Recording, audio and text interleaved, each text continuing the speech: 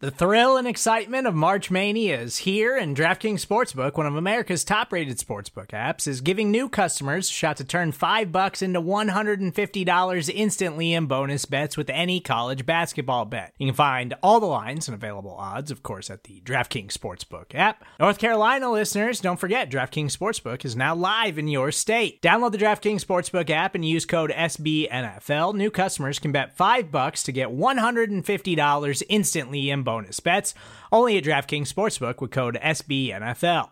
The crown is yours. Gambling problem? Call 1-800-GAMBLER, or in West Virginia, visit www.1800gambler.net. In New York, call 8778-HOPE-NY or text HOPE-NY. In Connecticut, help is available for problem gambling. Call 888-789-7777 or visit ccpg.org. Please play responsibly on behalf of Boot Hill Casino and Resort. 21 plus, age varies by jurisdiction. Void in Ontario. Bonus bets expire 168 hours after issuance. See dkng.com/bball for eligibility, deposit restrictions, terms, and responsible gaming resources.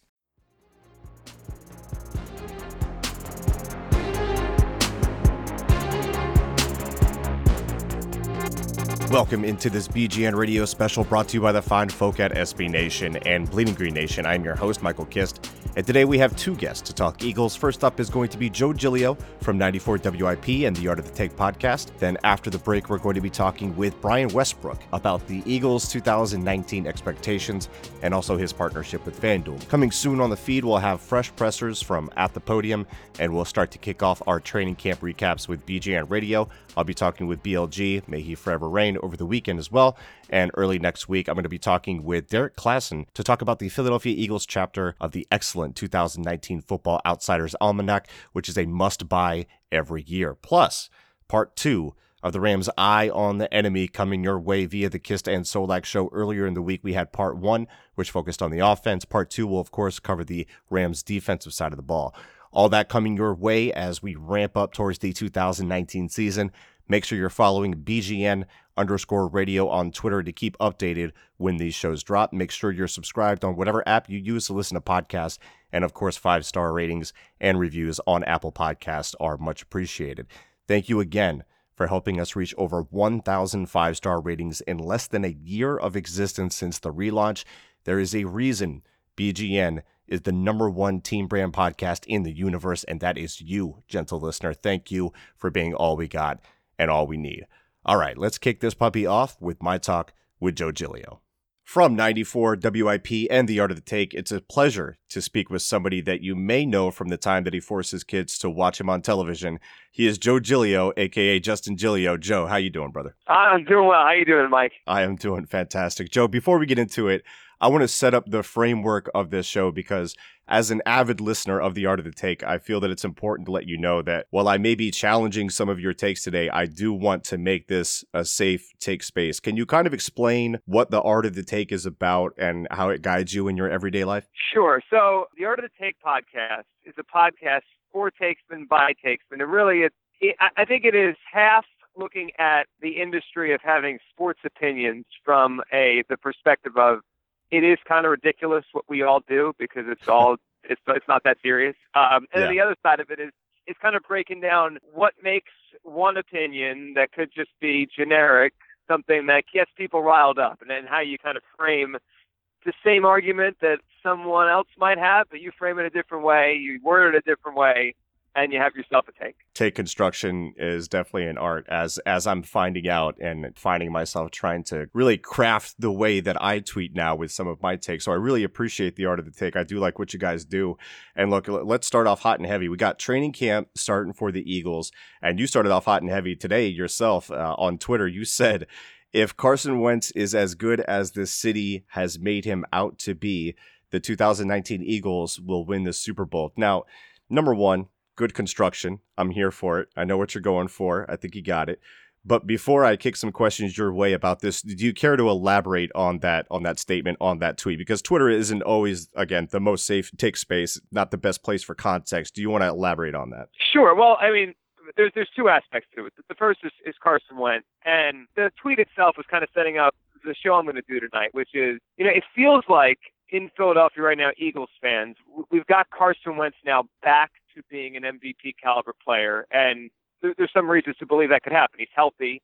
and there's great weapons around him.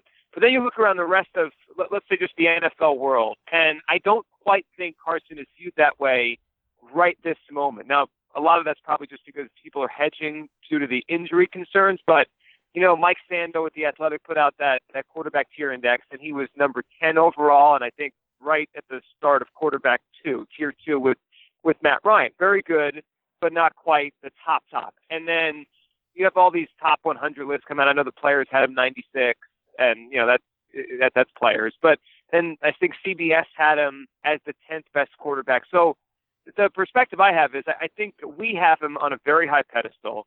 I think the rest of the league looks at him as very good, very promising. If he stays healthy, he can be great.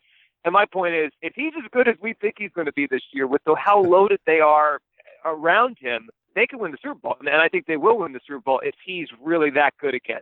I think something that's kind of gassed up the fan base is, you look around the league, and it's not everybody, but you look at somebody who's respected in the evaluation community, like a Louis Riddick, a Daniel Jeremiah, and they're all very high on Wentz. Louis Riddick went as far as saying that he kind of guaranteed that he was going to be the MVP. That was his prediction. So you have that gassing up the fan base too. But is it more about the talent around the team with him too that kind of made you tweet this? Because let's say if Tom Brady, because the Super Bowl is high expectations. If Tom Brady, Patrick Mahomes, Drew Brees, and we could go on, are they not as good as they're made out to be if they don't win a Super Bowl? It's really hard to do in the NFL, right? It is hard to do. And it's a lot of what I was saying and what I think is about the rest of the roster. I mean, they really are. Look, I have some concerns about their pass rush depth, and I hope the offensive line, which is older, can stay healthy and be really good to protect Wentz and set up this offense. But this is as good of a group of weapons as there are in the NFL, especially if Miles Sanders can, contribute at the level I think the Eagles think he can, considering how high they took him. The depth is there everywhere in offense. They have a first-round pick in Andre Dillard that probably could step in when the inevitable Jason Peters injury happens. But the offense is loaded. And then the defense, while there's some age there and some concerns, it's pretty deep. Like they have a lot of options if one thing doesn't go well.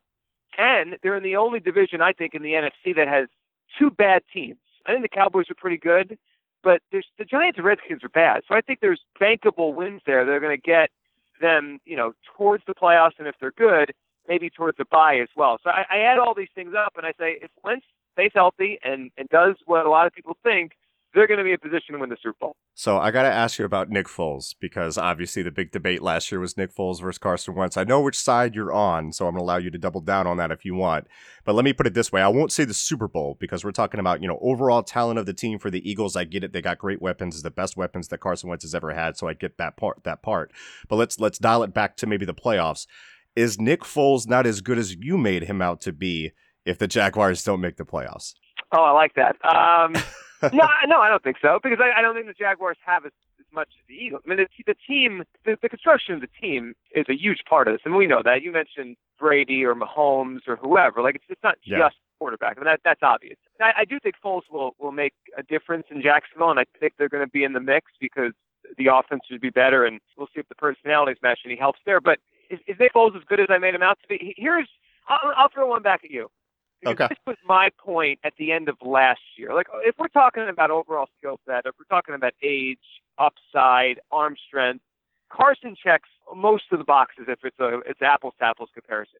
But I go back to last year, and really, you could go back to when Nick kind of took over when Carson got hurt in 2017. If you just compare Nick Foles then from when he got in the game in Los Angeles in 2017 through the playoffs, through the Super Bowl, and I'll throw in the first couple games last year when he wasn't good and the Eagles weren't good against Atlanta and Tampa, and then you ride out the end of the season with Nick. So you add up all those Nick Foles games, which admittedly it's a disjointed sample because of the way and when he got to play.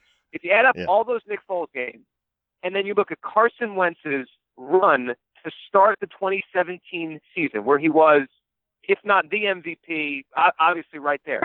If you look at them next to each other, the numbers are not much different. There's a couple areas where Carson is better, a couple areas where Nick is better.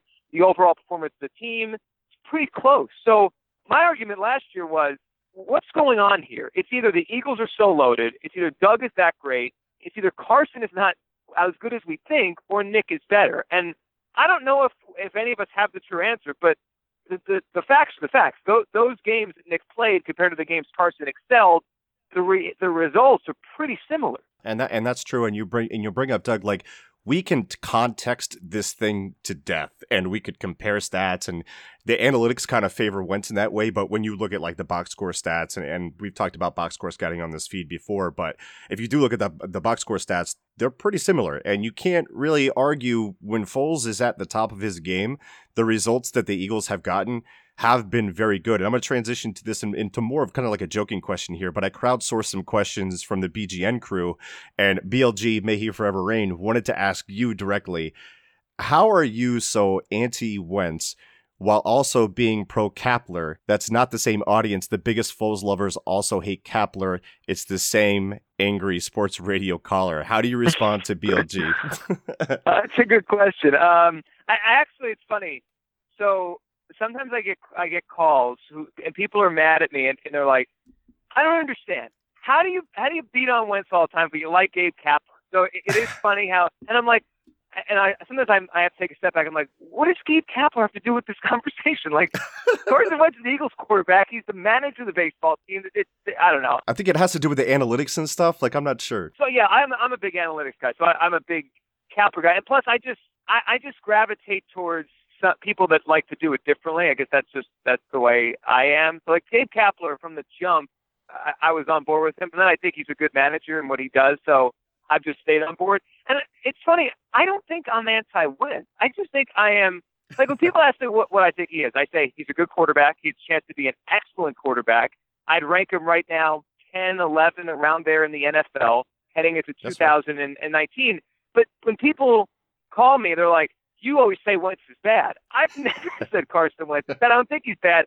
I don't think he's as good as some people do. Okay, so that's fair. Now this is another question. Are you jumping on the Nate Sudfeld is elite bandwagon if Carson sputters out the gate? Are you taking that opportunity to make the backup quarterback the most popular person in town, as is apt to happen? No, I mean unless Carson is bad, like it's still. I mean, they just paid him. He's their guy. They have to get, I think one of the most important things this year is for Carson Wentz to reestablish what he is. And Mike, I say this all the time. Carson Wentz has had wide variance. We talk about him because he's the Eagles quarterback, and if there's this body of information on him, like he's Phillip Rivers or Ben Roethlisberger or Tom Brady. There's not. Like, he's had 3 seasons in the NFL. We know some of it has been missed time, but even without that, his first year in the NFL, context is he was a rookie and he had no weapons, but the reality was he's probably around the 20th best quarterback in the league as a rookie. He had rookie struggles for sure. Right. He exploded in his second year, and he's a top 5 quarterback in his second year, regardless of where you want to put him in that top 5. And last year, I'm comfortable saying he was below 10. Maybe he was 12 or 13, and all of that has context. But the reality is 3 years, 3 different seasons, and there's just wide variance. So I think a huge thing for him and for the Eagles this year is to establish what he is, like to reestablish. Is he a top 10 quarterback and he's going to float in that range for his whole career, which would be great? Is he less, or is he going to go back and be an MVP? So, yeah, no, I'm not going to jump on the Sudfeld thing because the Eagles need Carson. They committed to him, and they need him to establish what he is, so they know, and really so I know moving forward. Is it a big thing for you to see Carson in the playoffs? Would that be a good sample for you? Just because we haven't seen him in the playoffs yet. We don't know what type of quarterback he is in the playoffs, and some quarterbacks are better than others. We saw Jared Goff last year, and even though the Rams went to the playoffs, he was bad in the playoffs. Are you worried about that at all with Carson? Is that something that you're waiting to see before you really put your stamp on your take on him? Yeah. And look, also on this, and look, there's some weird names that are part of this if you go find the list because of injury, but in this decade, which is now pretty much over, first-time playoff quarterback. So that could mean a rookie, or it could mean a guy like Carson, who for whatever reason, heading into year 4, hasn't played in it. The first time a quarterback plays in the playoffs in this decade, and there's been some good ones, there's been not so good ones, but they're 9-14. So at least the last 10 years, the numbers say you're probably not going to win that first game. Andrew Luck lost his first one, and on and on. So yeah, I mean, he might have to get a playoff loss out of the way. I hope he doesn't. But yes, I need to see him in the playoffs. And just so, I think it's important for him, too. I think that there's got to be some doubt in his mind if for some reason he doesn't start a playoff game this year. It either means he didn't play well enough, the team stunk around him, or there's another injury to talk about. So I'm glad we're able to have this open discussion about Wentz, because you do bring up some good points, and you've said a lot lately that the Philadelphia media has gone soft, that the Philadelphia football fans have gone soft since the Super Bowl, that they can't handle takes anymore. It's all about thirst, and I'll tell you this, I agree with this to an extent. The thirst sometimes is it's too much, and people need to take it down a notch. I'm with you there. But dialing into a specific person, you've said that it's impossible to criticize Howie Roseman anymore, that you'll just be met with, well, I'm glad you're not the GM, and those typical, type of comments. And you're saying that in the same framework that you say that the media and the fans have gone soft. Now, I hear you, but here's my question. I guess it's more of a take. Maybe it's thirst. It's probably thirst. But Joe Giglio is mad at Howie Roseman because Howie Roseman is so good at his job that he's become the Teflon take target. And because of that, he's devalued the currency that is takes in the local economy of Philadelphia. Is there any truth to that, Joe? You know what? That hit me in the gut. Yeah, maybe there's some truth. Yeah, look, and the funny part of the Howie take is that for years before they won the Super Bowl, now I started doing my show full time in November of the Super Bowl year, so I wasn't on a lot during the lean Howie years, or the years where Howie was down. I mean, I did part-time shows and overnight stuff, but I was always a Howie supporter. That's what I find funny about it. I always supported him. I didn't want him demoted. I liked Howie, and I thought he was smart, and it always bothered me when people said he wasn't a football guy. And it's shifted so far the other way that I just find it amazing that no matter what he does, because they won the Super Bowl, I really think he'd go out and get the worst player in the NFL, or whoever would be deemed that, and people are like, well, it's a good contract, or well, he structured it well. Like, it doesn't even matter. And this offseason, look, he put together a good team. He filled some holes. They have explosiveness on offense, and he really put together something that Carson should be able to thrive in offensively. But they are old. I mean, they're an older team, and they don't have great pass rush depth. Both of those things are just true, and yet you say them, and it's like, leave him alone. He won the Super Bowl. He's Howie Roseman. Yeah, maybe it's because I can't take on Howie anymore. It's frustrating. And I think part of it has to do with, we do this with players too, that won the Super Bowl with the Eagles. I mean, I wrote an article about Halapoulivaati Vaitai at one point after the Super Bowl saying, look, guys, this guy is not the answer long-term. I don't care how he played. He actually played kind of bad in that stretch of the Super Bowl and got a lot of help. And I got a lot of people saying, well, he won a Super Bowl. Well, Vaitai had to be so bad in the preseason, like last year, just getting whooped, for anybody to really just kind of be like, okay, maybe he isn't that guy. So Howie has to reach that low level because of what he's accomplished for us to be able to say anything about him. But at the same time, it's frustrating. I'm sure it's frustrating for you because a lot of people, even outside of Philadelphia, several respected analysts outside of Philadelphia are billing this roster as at least a top 3 roster. So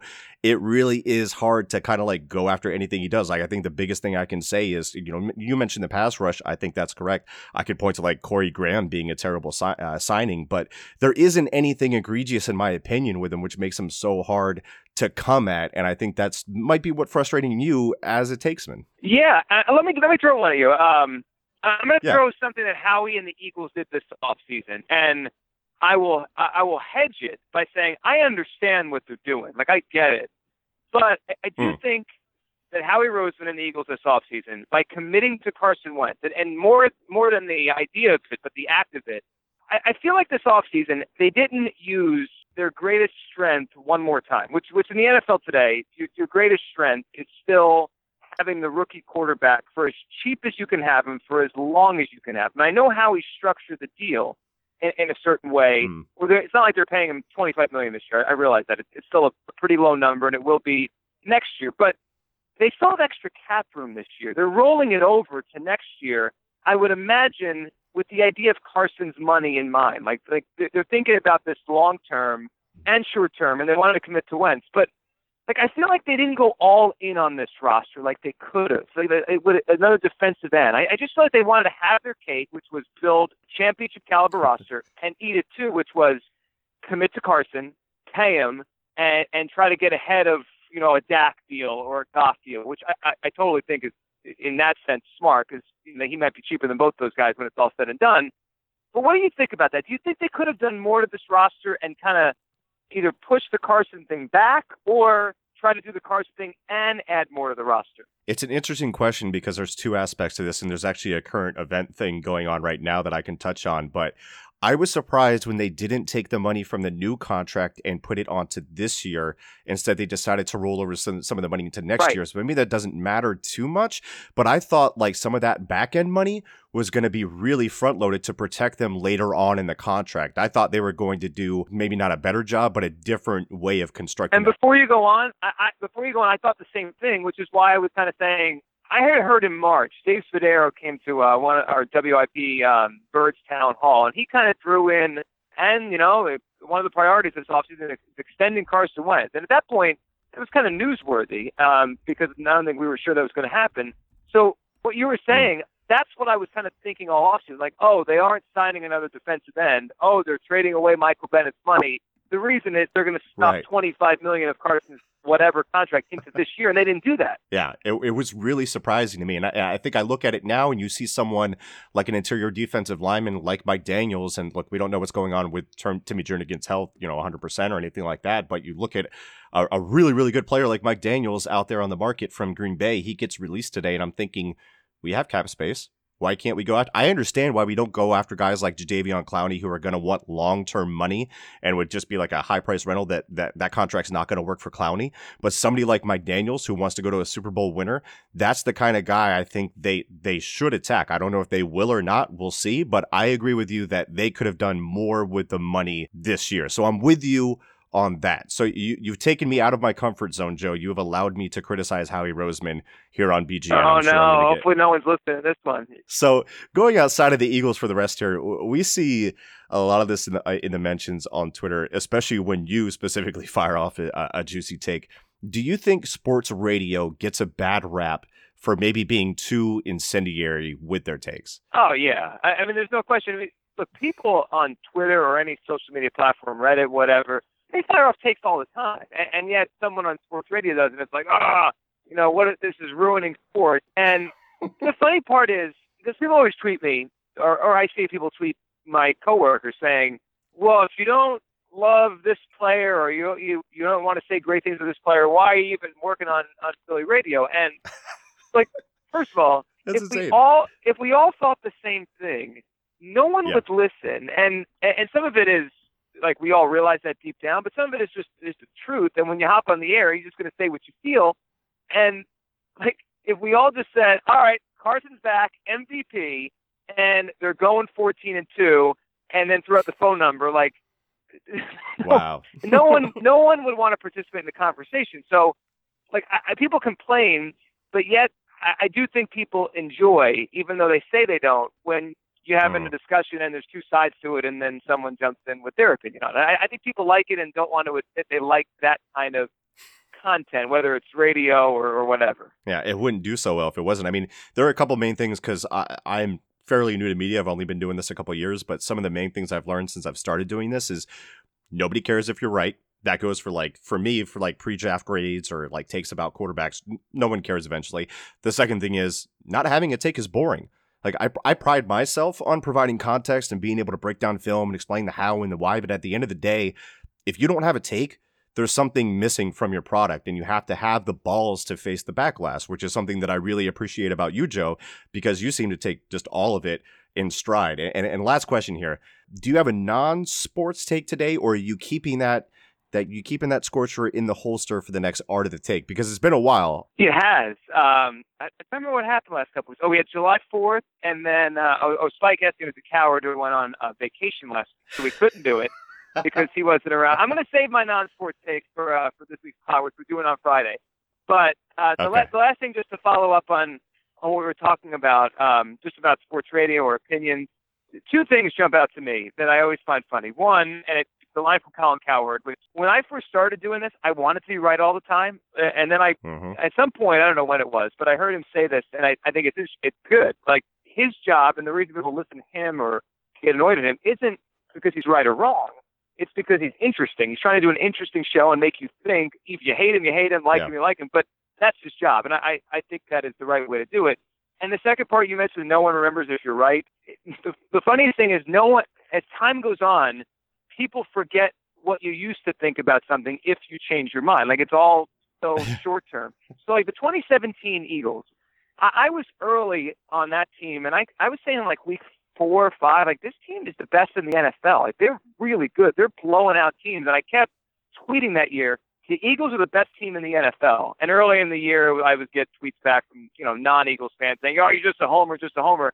And now whenever I have an opinion that is not something like that, it's like you hate the Eagles and you're always negative. It's like it doesn't matter what I said about it that then, because now this is what I am apparently. Yeah, I mean, no matter what you say, you tweet something out, you have a take, you put it out on the air, you're either confirming a bias for somebody or you're stating something that's inconvenient that they don't want to believe regardless of the evidence or how it plays out. Like, we're not changing anybody's minds in the moment, you know what I mean? So it's really tough in that way. But like you said, I mean, the main part, I want to be informative or anything like that. I want to be interesting too. You have to have interesting takes, and that's part of it. And sometimes you have to go out on a limb. And if everybody had the same opinion about everything, there would be no reason for any of this. So Joe, I really do appreciate you taking the time to talk with me today. I love your work. Always have a good time talking with you. Would you let the listeners know where they can find you, where they can find all your work? Sure.